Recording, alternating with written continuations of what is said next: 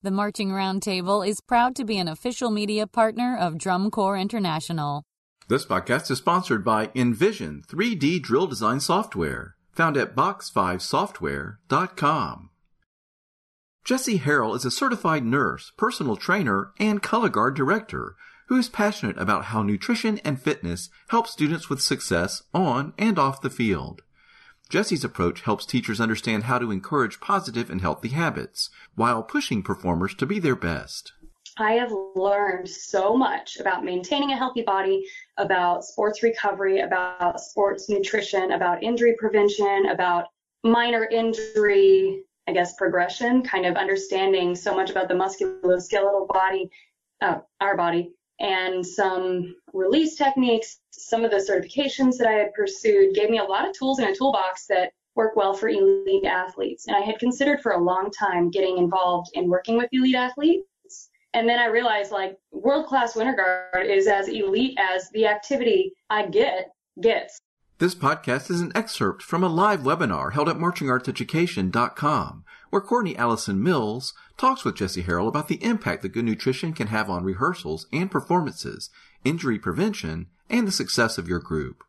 You can watch this entire live webinar at marchingartseducation.com. Jessie Harrell on having more success with better nutrition on the Marching Roundtable.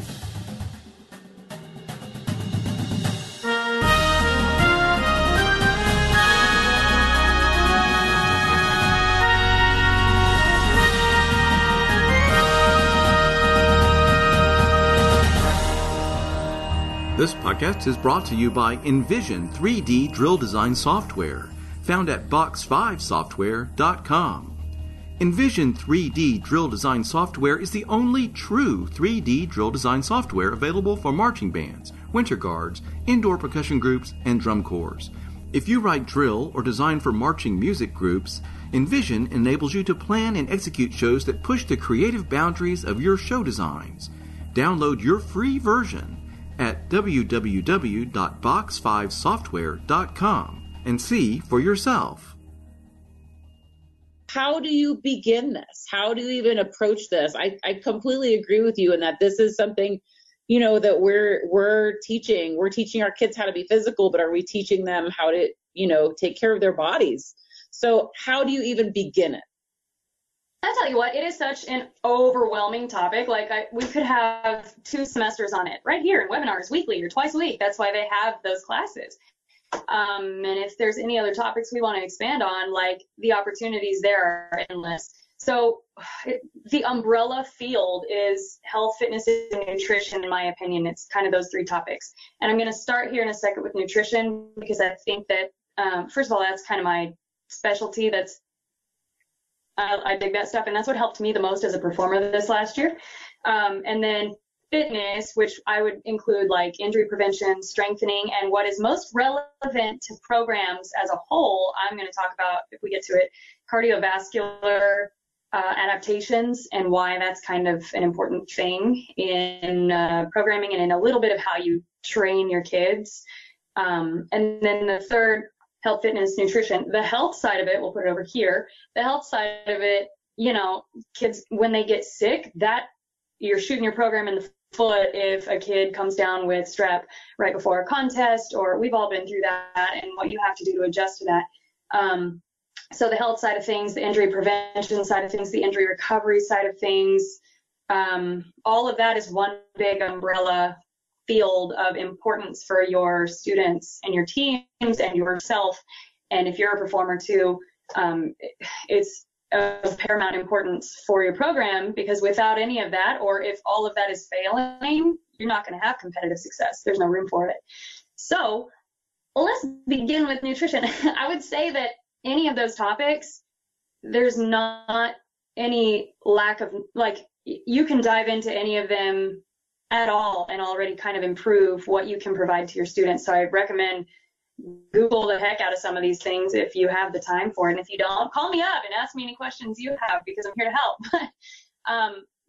This stuff is so valuable to your students as performers and as humans for the rest of their lives. So let's talk nutrition a little bit. I guess I'll start with sort of a scientific foundation so that you so we're speaking the same language, and that it makes a little bit more sense. It's really easy to tell the kids, hey, don't eat junk food. It's bad for you. And they're like, I know. And then they eat it anyways because they don't really feel the consequences, or it's convenient, or they only like that and they don't want to eat a broccoli dish or anything that has anything healthy in it, or it's cheap. There's a lot of reasons that everybody knows junk food is bad for you, and how many people still eat junk food. So, this is going to blow some minds. I find that there's a place for junk food with performers too. Like, it can be your biggest asset occasionally, and we'll get to that in a second. But there's also other ways to do it, and sometimes those ways aren't ideal or aren't approachable. Like, you can't get there in terms of healthier foods. So let me do my best to do like this cartoon overview of nutrition and how it works. So if nutrition is one big term, I'm going to use some visuals. I wish I had like stickers I could put in the air. But if we're talking about nutrients, then we're going to split that and go into micronutrients and macronutrients. Okay, micronutrients are the little ones, micro, which that would include vitamins and minerals and antioxidants and water. These things that help your body run efficiently, but they don't actually provide energy to the body. They just kind of connect all the dots so that it's running smoothly without interruptions. So those are important, but we're not going to worry about those today. Just take your multivitamin and eat the right foods, and maybe that'll help. We're going to talk about macronutrients. And in the macronutrient category, there's 3 nutrients: carbohydrates, proteins, and fats. And we've heard of all those things. There's a 4th one called alcohol that is also a macro, but I wouldn't necessarily consider it a nutrient, but it does have some properties that that might be a big debate for some people. We'll just leave that one alone and come back to it if you have questions later. But carbohydrates, proteins, and fats are the nutrients that our body is fueled by and that our body breaks down to operate, like to function. So you have to have all of these things. And all foods are made up of a combo of protein, carbohydrates, and fats. Some of them are higher in any particular of those macronutrients than others. Like chicken breast is not going to be high in carbohydrates. I'm not sure there's any carbohydrates in chicken. But a lot of them are combinations, right? So fats are really important in the body. They have higher, especially healthy fats. They're better for you, I'll put it that way. But fats in general are important for the body. Back in the older days, people would say go on a low-fat diet because fat's bad for you. But fat is responsible for hormone production and for cell walls being built and repaired. And fat is an important part of your diet for actually functioning. So if you have students that think, I'm trying to be low fat, it's not a healthy way to live. And so maybe find out a little bit more about why they're doing that and see if there's another way to come about it without eliminating one of the most vital nutrients for them. The next one is protein. Protein is kind of all 3 of them are very, very important nutrients. Protein, however, is something that the body, every process in the body that occurs due to an action of a protein, or due to, a key of protein unlocking a door, or, if we're breathing, proteins are involved in that process. If we're thinking, if we're blinking, if we're repairing muscles, if we're using muscles, if we're digesting, everything that we do, heart pumping, all of that stuff is governed by proteins. And if we're not taking in enough protein, then our body is going to prioritize, just like any other nutrient, our body is going to prioritize survival first and use that nutrient there.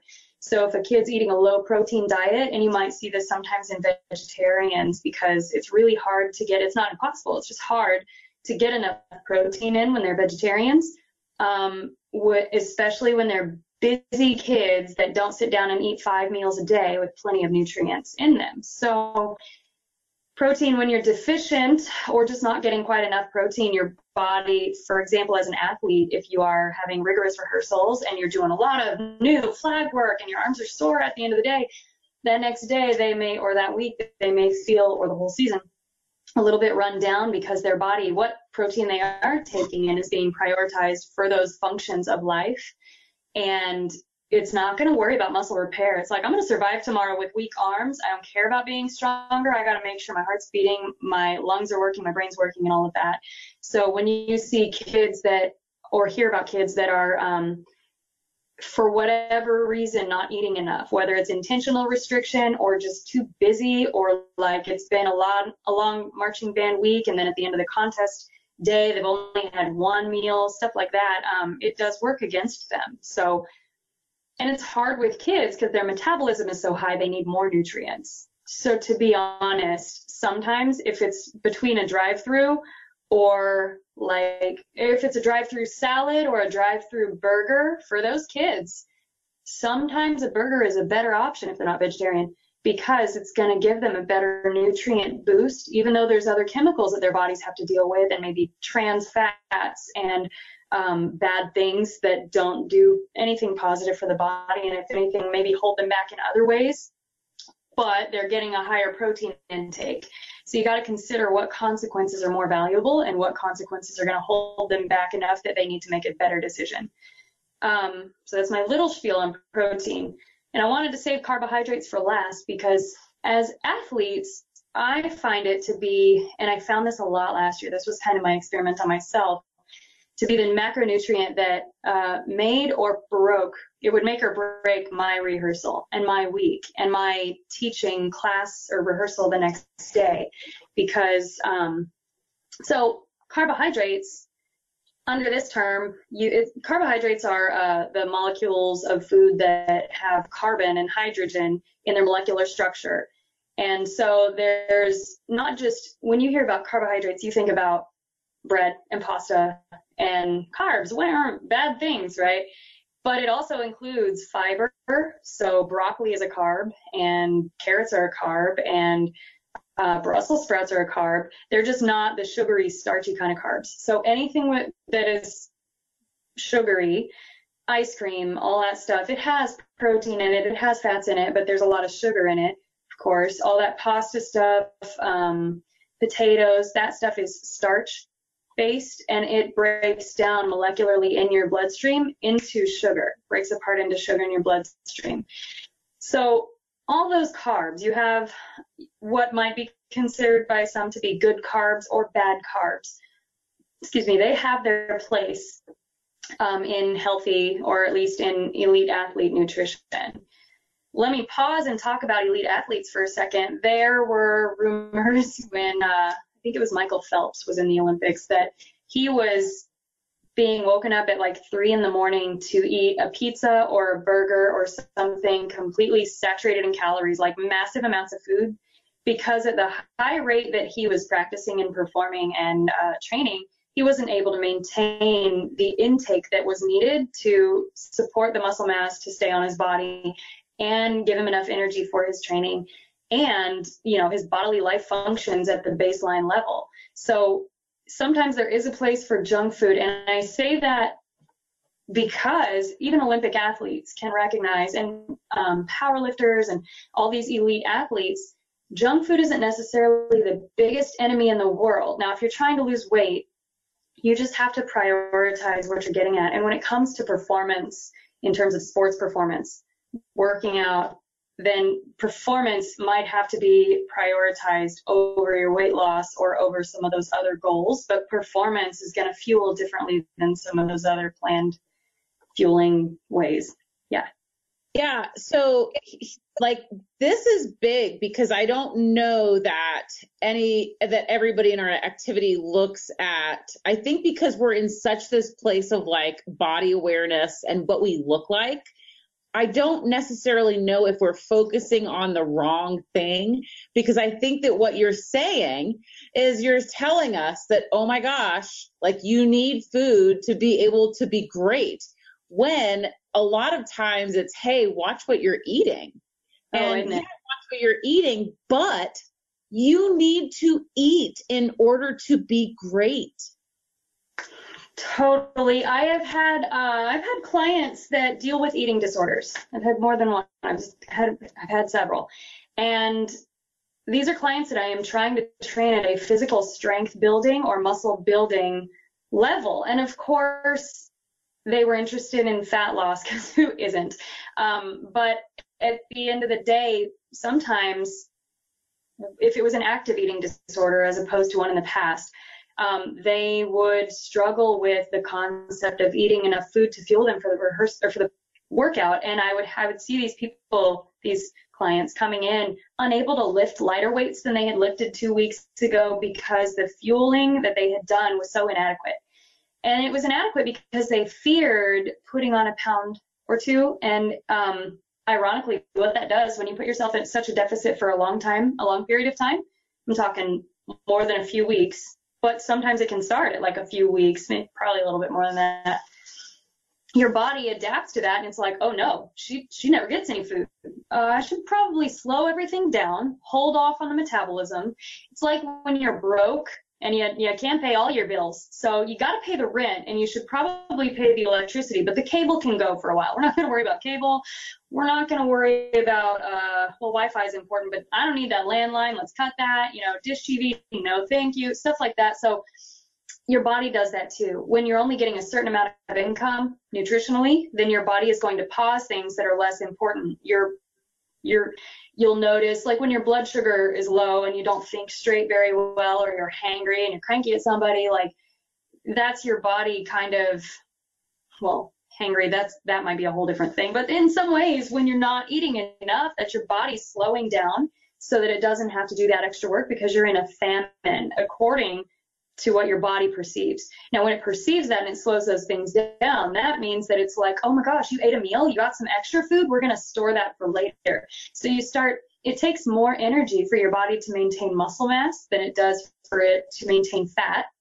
So it's going to compromise the muscle mass first and hold on to the fat. And in the fitness world, there's a term, it's not a very pretty term, but they call it skinny fat sometimes, when you have put yourself at such a deficit for so long. And it doesn't have to be massive, but enough of a deficit for a period of time that your body's like, I can't afford this muscle mass anymore. We'll let it go. We'll break it down for energy. We're going to hold on to the fat stores because those are just like storage units. They don't cost as much as this expensive muscle. And you know what? While we're at it, if she had an extra, she went out to Cheesecake Factory or some, big yummy meal, and we're going to store as much as we can that night for the next week in case something goes wrong. So in fact, when you put yourself at a constant deficit, you're promoting weight gain or weight maintenance more than weight loss, and the weight loss that you're doing long term is more in the muscle mass than in the fat, which is really frustrating for anybody trying to lose fat. So my students laugh at me because I am eating all the time. But I am fortunate that I guess I grew past the body image issues I used to have, and I don't fear gaining a few pounds. And so sometimes I'm like, whatever, I'm going to risk it. Yeah, give me the ice cream, and I'll have a little bit extra. And I've been pleasantly surprised so many times that I didn't gain weight. Now, I will also say I don't live on burgers, fries, pizza, and ice cream, although I do have them in moderation, but that's not my home base.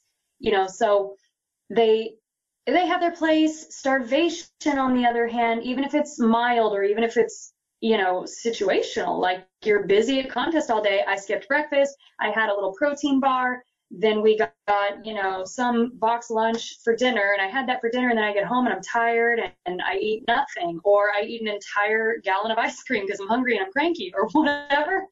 Like, your body doesn't respond well to that for a lot of reasons, even though it's starvation. So I know we're so worried about our body image. Then you have to be concerned. My best advice to somebody who would be really focused on performance nutrition, but really concerned about dropping down, especially a significant amount of weight, is to focus on your quality of intake of food. So like if you are, I wouldn't say drop your volume of intake. Portion control is a problem if you're eating bad food. If you're eating grilled chicken and maybe some black beans on the side and a sweet potato, like it's hard to gain a lot of, or avocado on the, for a little side there too. Like that could be a full plate of food.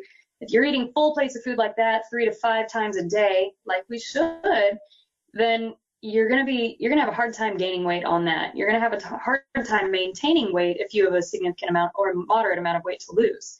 even if you're full all day long because you're eating good for you stuff, having a smoothie with like fruits and, you know, milk or whatever's in it. So volume is not the problem. Quality is the problem. And, you know, ironically, a lot of these processed fast foods that we eat, because they're processed, they're already half broken down. So you throw them back and then you're hungry again pretty quickly because they're already half broken down when they've gotten to you, as opposed to some of those whole foods that I mentioned. So yeah, that's a lot. I mean, no, it's a lot, but I feel like it's so helpful because I feel so much so, specifically in the color guard activity, there's such body image issues, and I feel like people do starve themselves. I remember when I marched, I remember the same things where instead of saying, man, I need this food to be fuel, I just went without eating because I was like, oh, I really want to look good in my uniform, you know, like. Absolutely. And the thing about that is, and I got to experience it this season, and I kind of just interrupted myself talking about carbohydrates and how much they affected me this past marching season. But if you are low carb and you try to have a rehearsal that's going to be physical or a contest day, man, carbohydrates break down into things that store as energy in your muscle cells. And if you don't store that energy, that's why you hear about runners or racers or Olympic athletes or regular athletes carbing up the night before, because those carbohydrates break down into glucose, goes into your muscle cells, stored as glycogen, whatever, who cares? But basically that fills your muscle cell gas tanks. If you don't fill your gas tanks before an event, you're running on empty and you'll hit a wall. And it was fun for me to play around with that some this season and play with different kinds of diets. Like I've learned a lot about all the various types. The keto diet that I can see benefits to, and I can really see negative to. Like everything has its merits, and it also doesn't all line up with maybe our priorities as a performer and as an athlete. So like for me to go low carb on a weekend was like a rehearsal suicide because I could feel the wall hit. Or when I have a client, this is a fun little tidbit, when I have a client come in for a workout, they're an hour long for our sessions, and they will hit, if they told me that they didn't eat breakfast, which none of them forget to do anymore because it's a problem when it happens, because they hit a wall at minute 30 to 35, maybe it's 32 minutes into the session. It's always right there in that little window. So if you're a performer or you're a student or you have students and you start a class, for example, or a rehearsal in the evening, and you notice about 45 minutes in that like they're checked out and I've told them this 3 times and they keep missing instructions, they probably haven't eaten in a while. We deal with that with after school rehearsals. And so my band director has me speak to the kids in summer band about not only the importance of eating before a rehearsal, because a lot of kids don't like to do that, especially if it's a morning rehearsal, but eating these kinds of foods versus these kinds of foods, this is going to burn off really quickly. If you're eating a donut and then you go to rehearsal, or a glass of orange juice and then you go to rehearsal, like, good, that's better than nothing. But then it burns off so fast that you're going to hit that wall maybe a little bit later, but you're going to hit it anyway. I totally get thinking I need to not eat today, or I need to not eat right now because my costume doesn't look the way it's supposed to. But think about this. If you hit that wall, as a world-class performer, we might have an 8-hour rehearsal, a 10-hour rehearsal, a 12-hour rehearsal, whatever. You may have a 4-hour rehearsal after a long, full Friday if we have a Friday night. So, and some of the kids who have, evening rehearsals that go till 9 o'clock at night, they've been at school since their parent dropped them off at 7 or something in the morning. If you're not eating enough because of situational or because of intentional, I got to fit in my costume, I can't afford this meal for my body type, then you are putting yourself at a disadvantage as an elite athlete, as a performer of any kind. You are holding your skill set back because you're on empty. A car isn't a very good analogy for this because a car either drives or it doesn't. Right. Like our bodies are still going to move, but your accuracy is going to suck. And when you're in color guard, like, you need to be accurate. You need to place properly. You need to have quick reflexes. You need to be able to sprint across the floor, reset, sprint again. And if it's a physical show, you can cause injury by not preparing your body that well. And I've known performers with eating disorders, and I understand that struggle, and it's really hard to wrap your brain around, but food is my friend. Like, no, it's not, get it away from me. But then there is an escape in the quality of the food. I would promote, you know what, have a piece of fruit before a rehearsal, if nothing else. A piece of fruit is not going to make you bust out of your uniform. You're going to be all right. For the people that really struggle with that. And I know that even just a piece of fruit is still a hurdle to get over if that's something that you struggle with. However, you are holding yourself back, and at that rate, you're holding your team back because, again, like I touched on before, you can have athletic performance or you can focus on weight loss, and they don't always go hand in hand. But the irony is, if you're focusing on your athletic performance and you're fueling your body and you're at risk of gaining a little bit of weight, like 3 pounds, oh no, or something like that, which can sound scary if you're so concerned about your uniform. But you know what? This person that is eating at that level is building muscle. And then when you're off on your, sitting around on the couch or sleeping or whatever, that muscle burns your metabolism higher so that you have a better opportunity to burn fat sitting around chilling doing nothing. Like, that's how our metabolism works. Whereas if you're starting all the time and then you go to an active rehearsal and your body is freaked out, like, oh, what do I prioritize, breathing or thinking or contracting these muscles? We'll get rid of some of these muscles. You get sloppier in rehearsal, you lose some muscle mass, you go home, your body is promoted for fat storage, and it doesn't do you any favors. You can hear the entire hour-long conversation with Jessie Harrell at marchingartseducation.com. Just go to marchingartseducation.com and click on ColorGuard EDU. Watch for more discussions and information about this topic on upcoming podcasts and webinars at the Marching Roundtable and at marchingartseducation.com. You asked for it, and now we're providing a membership option at Marching Arts Education, where you can sign up you and your entire staff and get complete access to all the live webinars, videos, podcast archives, and discounts on coursework. Become a member of Marching Arts Education and get exclusive benefits and complete access. Perfect, easy, professional development for you and your staff. Trusted content in one location.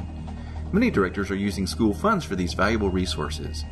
We give you access to the top marching arts professionals, allowing you to interact and ask questions during live webinars. Only Marching Arts Education allows you to speak directly and get advice for your own situation from the experts. Go to marchingartseducation.com and click on Membership to find out more and sign up. Follow the Marching Roundtable and Marching Arts Education on social media to keep up with upcoming podcasts and guests, upcoming webinars, and for constant coverage of all topics in the marching arts. This includes the new Marching Roundtable Facebook group, which we hope you'll join and join in the conversation. And sign up for our newsletter to be told about all this upcoming information when it's going to be released. Thanks again to the sponsor of this podcast, Envision 3D Drill Design Software, found at box5software.com. This is your host, Tim Hinton. I've been writing marching band arrangements and helping to create and design entertaining, educational, and competitively successful shows for over 25 years. See all the services I can offer to help you and your group at timhinton.com. The Marching Roundtable now has over 1,000 VIP members, listeners, and fans who are following our podcast closely. If you or your company sponsor one of our podcasts, you'll have the ears of these listeners and many more like them who download thousands of podcasts each month, hearing your sponsor message. These listeners also could see your ad on every page of our website, plus see your company name and a link to your website on our bi-weekly newsletter, or where our podcasts are located. Find out more by clicking on Sponsorship Opportunities at our website at marchingroundtable.com, or contact Tim at marchingroundtable.com. Our listeners are the exact audience you're trying to reach.